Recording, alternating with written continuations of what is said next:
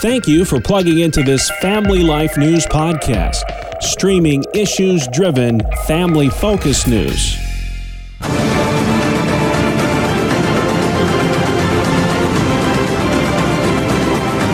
Welcome back to another edition of Issues in Education. Mondays, during the Noon Report, we spotlight the issues impacting our schools with Dr. Ralph Kerr at the Teaching and Learning Institute. Ralph, welcome back to the program, sir. Trust you had a wonderful weekend.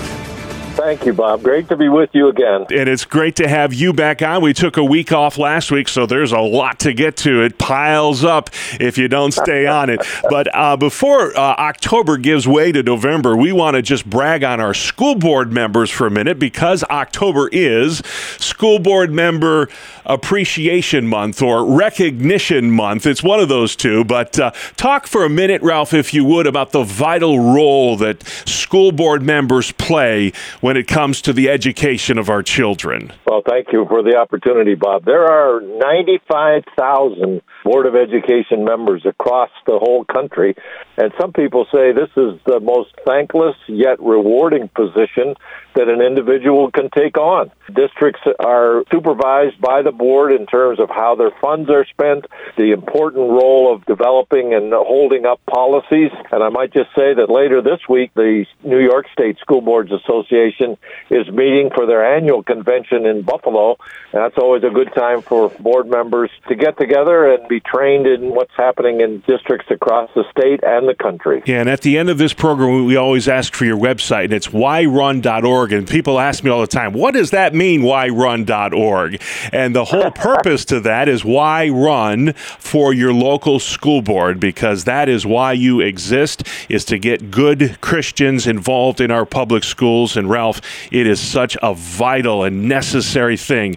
If we want to change our communities, that is how it starts. One thing we need to do a better job at is changing ACT scores, Ralph, because they are the lowest they've been since 1991. What's to blame for this? Well, there are plenty of blame to go around. This continues to be an outcome of the COVID pandemic. Although I have to tell you, Bob, I'm not really that concerned about it. 36% of the graduating seniors took the test, and that's down from 58% in 2016. Many colleges are not even asking for test scores either from the ACT or the SATs. I don't know about you, but if I don't need to take a test, I won't do it. Yeah. And I think that's what's happening. And unfortunately, those people that are taking it are not doing that well. I think all the fuss that's been made over this has really been made by the company that produces the ACTs. And my suspicion is that they're concerned that their test may just go away at some point. All right, moving on. Parent-teacher conference season is always a pleasant time. I had my first encounter last week. It went over pretty well. And as I was sitting there talking to this earth science teacher in Corning, New York, a wonderful man, I was thinking, hey, what are some good questions that parents can ask when they go into that parent-teacher conference? Ralph, what would you suggest? Well, it is important that parents be prepared and that they not just let the teacher dominate the conversation. Here are some questions that you might start with. Is my child performing on grade level? What are my child's academic strengths? And if there are weaknesses, what are they? And then important these days are questions like, how's my child doing socially and emotionally? And then it's vitally important that if in your home some stuff is going on, like maybe a divorce or there's some serious illness or there's going to be a new baby in the home, that would be good to communicate that as well to the teacher so that if the child begins to act a little differently than they have in the past, the teacher might have some frame of reference to understand that a little bit better. Great advice there, Ralph. Finally, Cornell University professor named Russell Rickford is under fire for calling the recent Hamas attack on Israel exhilarating and energizing.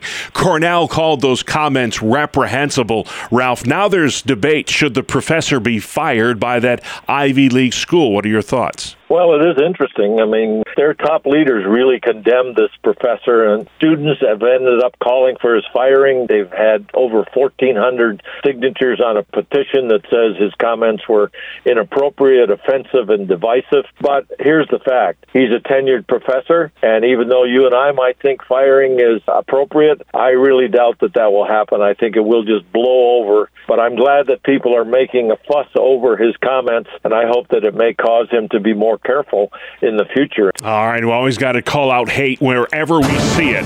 The anti-Semitism that we're seeing on a lot of campuses cause for great concern. Hey, we've been a lot of places the last 5 minutes, Ralph. If folks have questions about any of the topics discussed on today's program, where can they find you, Ralph Kerr?